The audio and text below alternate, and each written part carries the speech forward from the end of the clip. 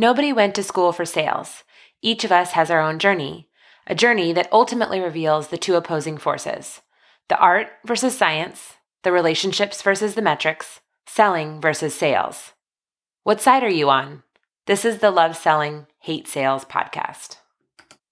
Hello and welcome to the show. Today I am joined by Chris Daly, who is the Chief Marketing Officer and President at TBG Consulting. Chris, thanks for joining. Hey, Josh, how are you? It's good to be here.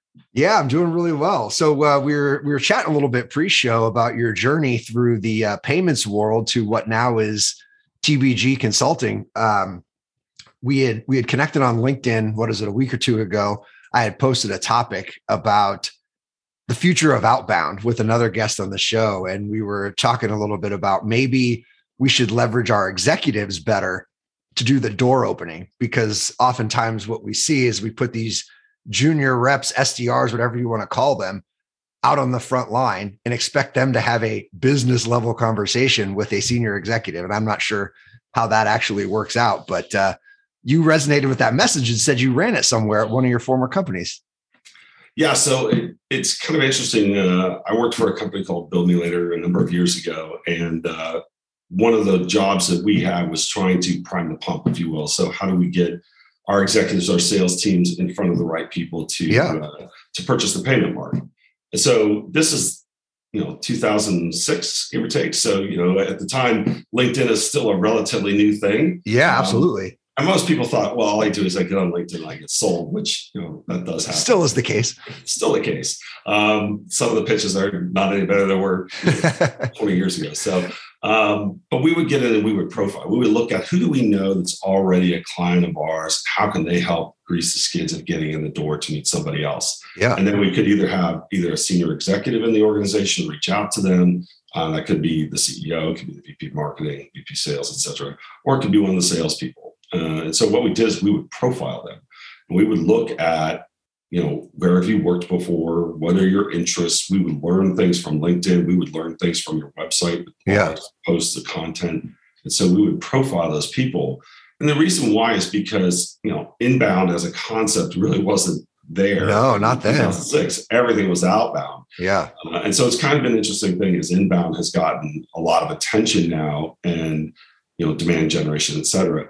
Outbound still has a place because those of you who are waiting for people to come and convert on inbound, I'm busy taking them on outbound. So yeah, exactly. You might want to make sure that you're getting their customers and pulling them in. So it was an interesting process of profiling and understanding them so that when we sat down in a room with them, sales might have had one or two conversations with them, but we sat down in a room like we've known each other for years. That's amazing. And that's how the conversations went. It really made it a lot easier to talk. Particularly when you would say things like you would use testimonials now. Mm-hmm. We would get referrals from companies that are run by people who are already using the mark that they know. So it's really the process. It wasn't very difficult to do. It's something that SDRs can do if they need to, or they can sit down and mine through LinkedIn and say, who else do these people know? It's interesting to me too. It's one of the pieces of data I think that LinkedIn guards religiously is who you're connected to. Yeah. Right? If you wanted to get that as the data element, you can't get that. And that would be really good. So you can on the premium versions. Yeah. But I think the larger networks too are different. Oh yeah. Right. You're connected to them, but who are they connected Who are they connected to? You don't that's super tough. See that. And that's the piece where you're like, wow, I could see, I didn't know, person X over in, company ABC knows you. You went to college together. Right. That's huge. That's the easy way in, right? So you can leverage those relationships. And that's what we did. We used our placemats and we would sit down and go through all the different organizations to see, who was had a competitor already in there, who didn't have a competitor in there, and how to go about addressing those markets. So is that something that the sales rep then could quarterback that process, right? You had a format that you used, a template, and then you had dedicated time with the executives to kind of go through the targets for the week, or talk to me a little bit about that. Yeah. So every presentation was different. Particularly when we had enterprise, mid-market, and then sort of the self-serve. We had people who come and self-serve. So product-led growth was in place, well before it was probably pre-product-led growth, right? Right. The mid-market had a group, but they didn't have as much support as the enterprise. It was the enterprise ones that we were really trying. And to give you an example, The company signed Amazon. It took over 5 years to sign Amazon. Wow. So, but it was actually Jeff Bezos that signed it. So that's kind of cool. Wow. That's a very cool story. Yeah. Yeah. So that's kind of an interesting one. But the same thing happens is what would happen is, for me, I worked in the direct response vertical. So direct response vertical were basically omni-channel marketers who had catalogs. Yep. Mailed catalogs. E-commerce. Hey, they're still there. There's still people sending them. E-commerce and maybe a retail store. Sure. And so what we did is we would go in and we would profile them. Who's the person that we wanted to contact? And then we had a custom story for them. And that story for most of the ones that I was looking at was, how do I change your average order value from, $72 to $272, right, using promotional financing? And this is how it works. And we would talk about how affluent people would use other people's money. So at the time, Bill Me Later could use things like a 12-month no payments, no interest. And so it was part of my experience using the mark itself that a very affluent individual made a $50,000 purchase. Ooh. CEO of the company came in and said, "What was that?" And I'm like, "I don't know." I had to go look. And I thought, well, that was Bill Me Later. And it was a billionaire who came along, and I worked at a luxury marketing company at the time. Right. And they were qualified. And so they got written up. So when I shared that story with Bill Me Later, like, you should come tell other people how this works. And so as we talk about customizing to clients in order to get them to convert, it's stories like that work. Because they're like, oh, that's how that works. When they see that, our solution was easier to implement than the competitors, everything else from there just went like that. Yeah. So it was really about profiling. It was really about understanding who they are. It was about creating custom presentations to them about a pain point that they had that we could solve. And that's what we did. Well, I don't know if you remember the advisory firm Topo before they were acquired by Gartner a couple of years ago. But I remember I went to one of their demand gen councils. They always did these posh events. And I remember the analyst, the topic was ABM. They're like, well, what do you do to make ABM successful? And it was really my biggest takeaway was along the lines of what you just said. Show them the end game sooner, right? Like, get them to the end now, even if it's only 80% of the way there. Well, and if you think about ABM and you think about e-commerce and you think about what Bill Me Later was doing. Yeah. I mean, there was a list already made for you. It's called the Internet Retailer Top 500. There you go. Thanks. We got it. Yeah, there is nobody else, right? So we're going after those are the ones that are enterprise, those are mid-market, and everybody else. There are millions and millions and millions of small businesses that could take the payment mark, but it didn't make sense for us to spend time going after them. They had like growth. But the ones that were over, $20 million in volume, those were the ones that we went after. And so we had mid-market, enterprise, et cetera. And even the enterprise, when you looked at that list, it was, maybe 50 companies, something like that. They were really, really, really high, and they would take a lot more hand-holding to get them there. It was storytelling. I mean, companies like LL Bean, I think we met with them like 6 times before they finally said yes. It took a long time for them. And others, we met with them, they're like, I don't know why we're not doing this. That's crazy. Neither do we. So it works. It works really well when you understand, and even from an ABM perspective, there are segments within your ABM, right? So we have people who sold furnishings. We have people who sold apparel. Right. Zappos sold shoes, right? So the use cases are different in them and how they might use it.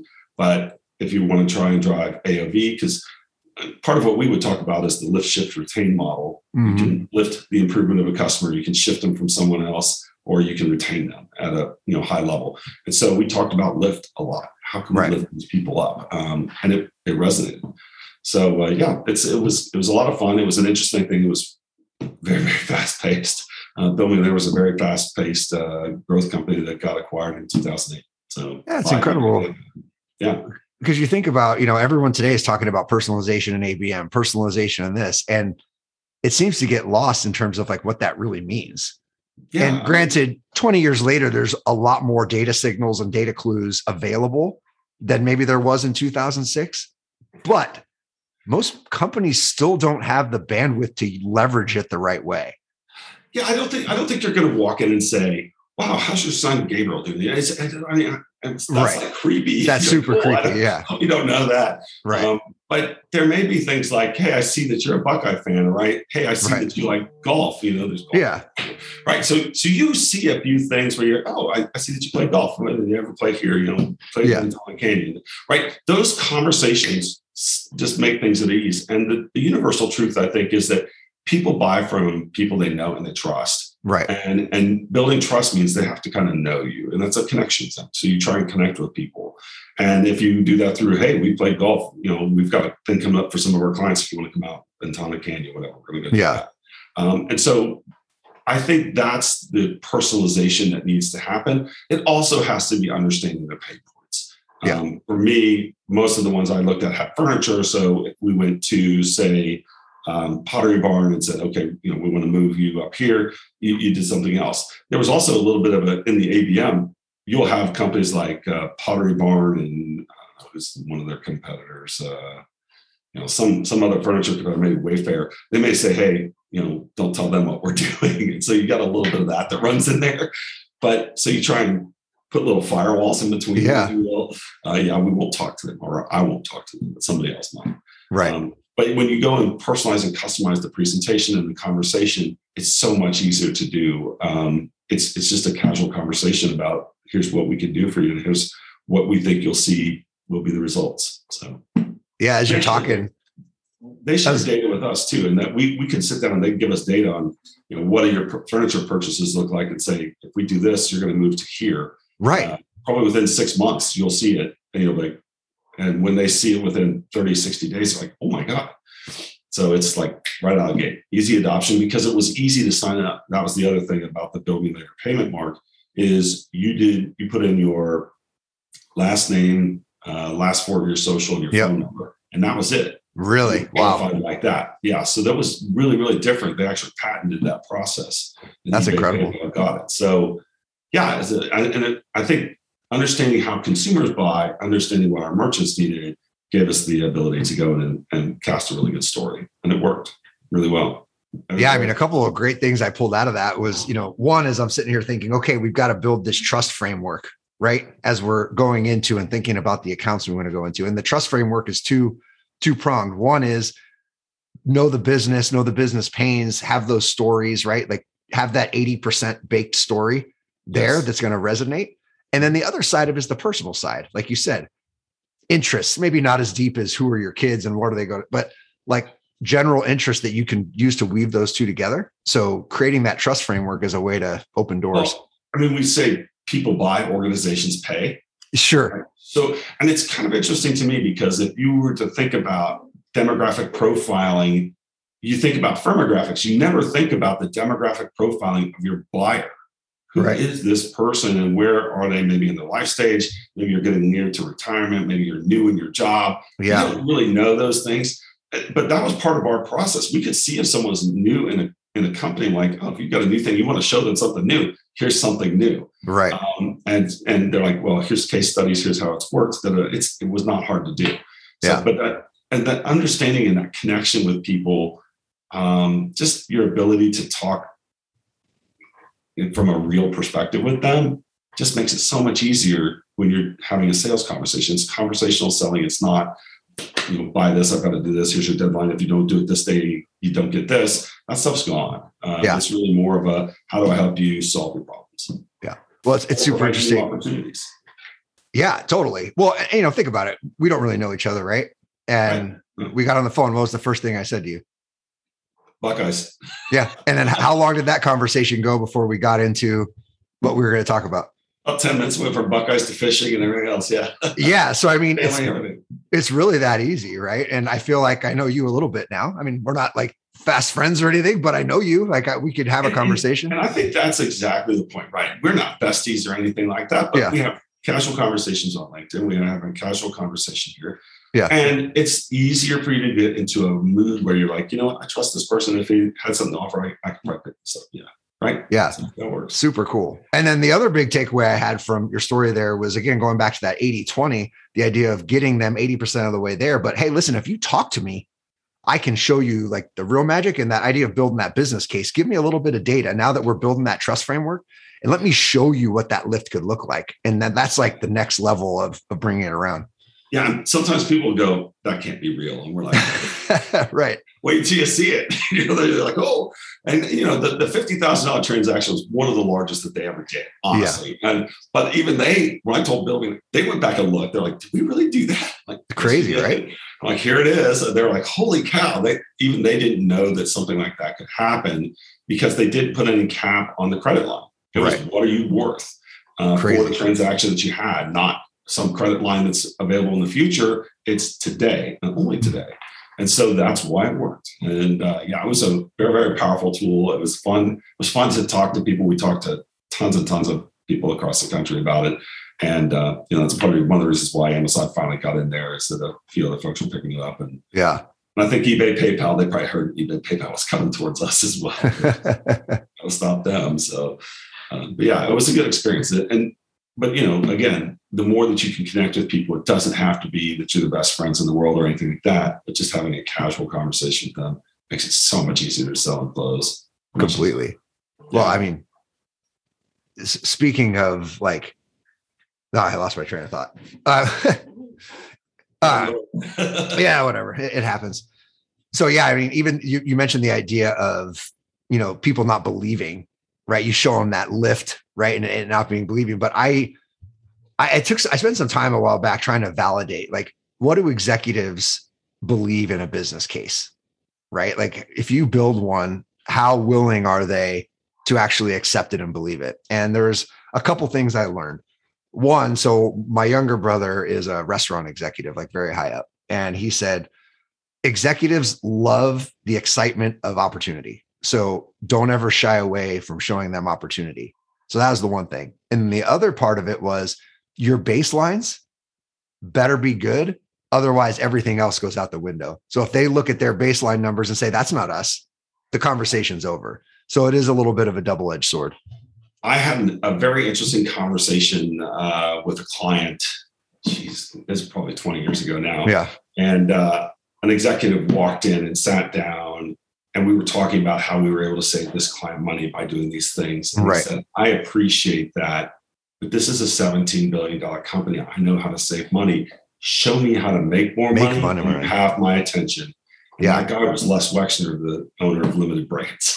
Wow. So of course we were like, heard you, got it. So you change your perspective on how you go about things. You're not talking about how I can save you money. I'm talking about how I can help you grow. How can I help you acquire customers, retain customers, cross-sell customers? Right. We talk about all those things, and that's kind of the mentality. But you get that feedback from people, and you're like, that makes perfect sense. And 9 times out of 10, when someone's coming and saying, here's how I can save you money, you should also be saying, here's how I show you make it, because that's really the name of the game, is how do I make money? It's up to me to control my costs and, nothing. Yeah. So. And it's such a, you could only hockey stick for so long, right? So when you get into the enterprise, like you were talking about, selling into these massive enterprises, if they're a $5 billion company, they're not going to have 100% growth next year, right? No. They're looking for growth levers. If you could show them 2%, 3%, that's a big deal. Well, consider using a payment mark where I can give you 6 months to pay, no payments, no interest. At the end of the 6 months, you pay it off, you're good. Right. And you want to start furniture. Right. Right. I've just given you a new category that you can grow, not just that you're apparel, but now you're doing furnishings. And I've given you a vehicle to do that, where people are like, oh, wait, I can try this. And so those things work. And if you understand how those businesses work, it's much easier to give them that case and say, this is how it works. With other people in furnishings, this is what you should expect to see. Here's what the adoption. We can even sit down and say, based on different types of buyers in your portfolio, here's who's going to adopt it, who's not, and what they're going to spend at, because we have that insight. And so sharing that with them really helps them sit down and go, that's my dog, Miller. So that helps them understand, how do I get it, put my, foot into that slipper, and off we go. So that's a good point, though. Just the simplicity of sharing insight. Like, it may not always be easy to gather, but as an outsider, you have perspective that they may not have, right? You get tunnel vision in your own business. You do. You tend to get tunnel vision in the business where you're like, well, this is what everybody else is doing. Like, right. And what everybody else is doing isn't always good for you. And it's really not a focus on what your customer needs. And so when you sit down and think about the business objectives you have, where I want to launch, a new category that's a higher end, price point, how am I going to get them to buy that when they normally buy $75? I want them to buy $275 or $375. Well, now I have a tool that allows them to do that. So it's understanding how the consumer behaves with their business using your tool that makes a lot of magic. There's a lot of magic there because they're like, does that really happen? I'm like, well, here's the different companies that did it. So yeah. That's crazy. There must have been a lot of magic in that back end of qualifying a person because is it magic? I don't know if it's magic. Sometimes it felt a little sketchy at times. Yeah. But you just go through and you look at who they are and what they're trying to do. Are you new in an organization? If you're a new CMO or a new VP of marketing, a new director of marketing, you're looking for an advantage somewhere in a highly competitive market. That's what we do. We give you advantages in markets with your customers that other people don't have. So get on it. So I'm curious. After time, everybody has it. So now it's like, if you don't get it, you're going to get right. You're going to be left behind. Yeah. Well, I'm curious, we're talking about a 2006, 2008 timeframe. And, we read all the research and studies that say buying committees have grown exponentially 5, 6, 7, 8 people in the enterprise. What are you seeing? Is that the truth compared to then and now, or is it somewhat different? It really depends on what you're selling, right? So I'll give you a great example from just like about a year and a half ago. Yeah. My dog needs love. Oh yeah, no problem. Bring them in. So, and this company it's a very large utility company. I mean, it's a multi-billion-dollar utility company. And I was working with a client that's selling leadership programs. And in the end, it came down to one person. And that one person was like, well, if we do this purchase and the price isn't here, then it slips under this budget like this. So yeah, we can do this. Right. But the training program that they had when they got it, they were like, holy cow. And there was one client that used this training program, this leadership program. They said, you know what we love about this is that we used to have people that got electrocuted and now they don't because they communicate better. And we're like, not sure if that's going to be in the case study or not, but okay. But there were use cases there that we didn't understand. Right. But the buying process, can it be very complicated? Yes. In enterprise, it could take months and months and months. Yeah. Or it can be instant. And when it's instant, it's down to how well do you know that person? What's the relationship have you established? Have you built trust with them to where they trust you that you're going to deliver what you say you can deliver, and off you go. So, and that does happen, and it happens in large organizations. But I think it is also about the price point, right? Mm-hmm. If you're talking $1 million, 3 or 5 year investment, that's not that bad for a $40 billion company. Totally. Right? Yeah. So not at if all. You're talking about a $2 billion investment for $40 billion, you've got committees all over the place. So and that's simple upfront qualification just on the business and your solution, what the use cases are, how it applies. That's work you can do without talking to anybody. Well, and in that instance, that company sells leadership programs, but what they're really doing is changing behaviors on how people communicate. Right. And the outcome isn't just better communications. It was safety. People were safer. Right. They were getting electrocuted, which is always a good thing. Right. And when you have that, your OSHA rating gets better, all of a sudden you attract people to the business. So it actually helps you acquire customers. Interesting. Employees and stuff. There's a lot of different ways that those tools can work for people, and understanding those levers that you can sort of pull and say, well, we can help you improve recruiting because you have the best OSHA rate because you communicate better. Yeah, I love that. Just identifying levers in the business that you can pull with your solution and making it super simple, right? Like making the complex simple, I think, is another thing that resonates well with executives. Yeah, I think sometimes someone was talking about a sales opportunity the other day, and I was like, oh my God, is that super complex? And I was like, holy wow.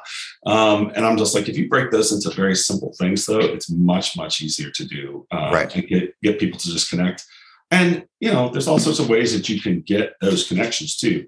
In the leadership company, they had a public workshop, and one of the executives from the utility went, $750 to sit and pay and learn about the leadership behaviors. They walked out of there going, that's the thing we need. Yeah. Right? And they walked in and said, we need to do this. And that was it.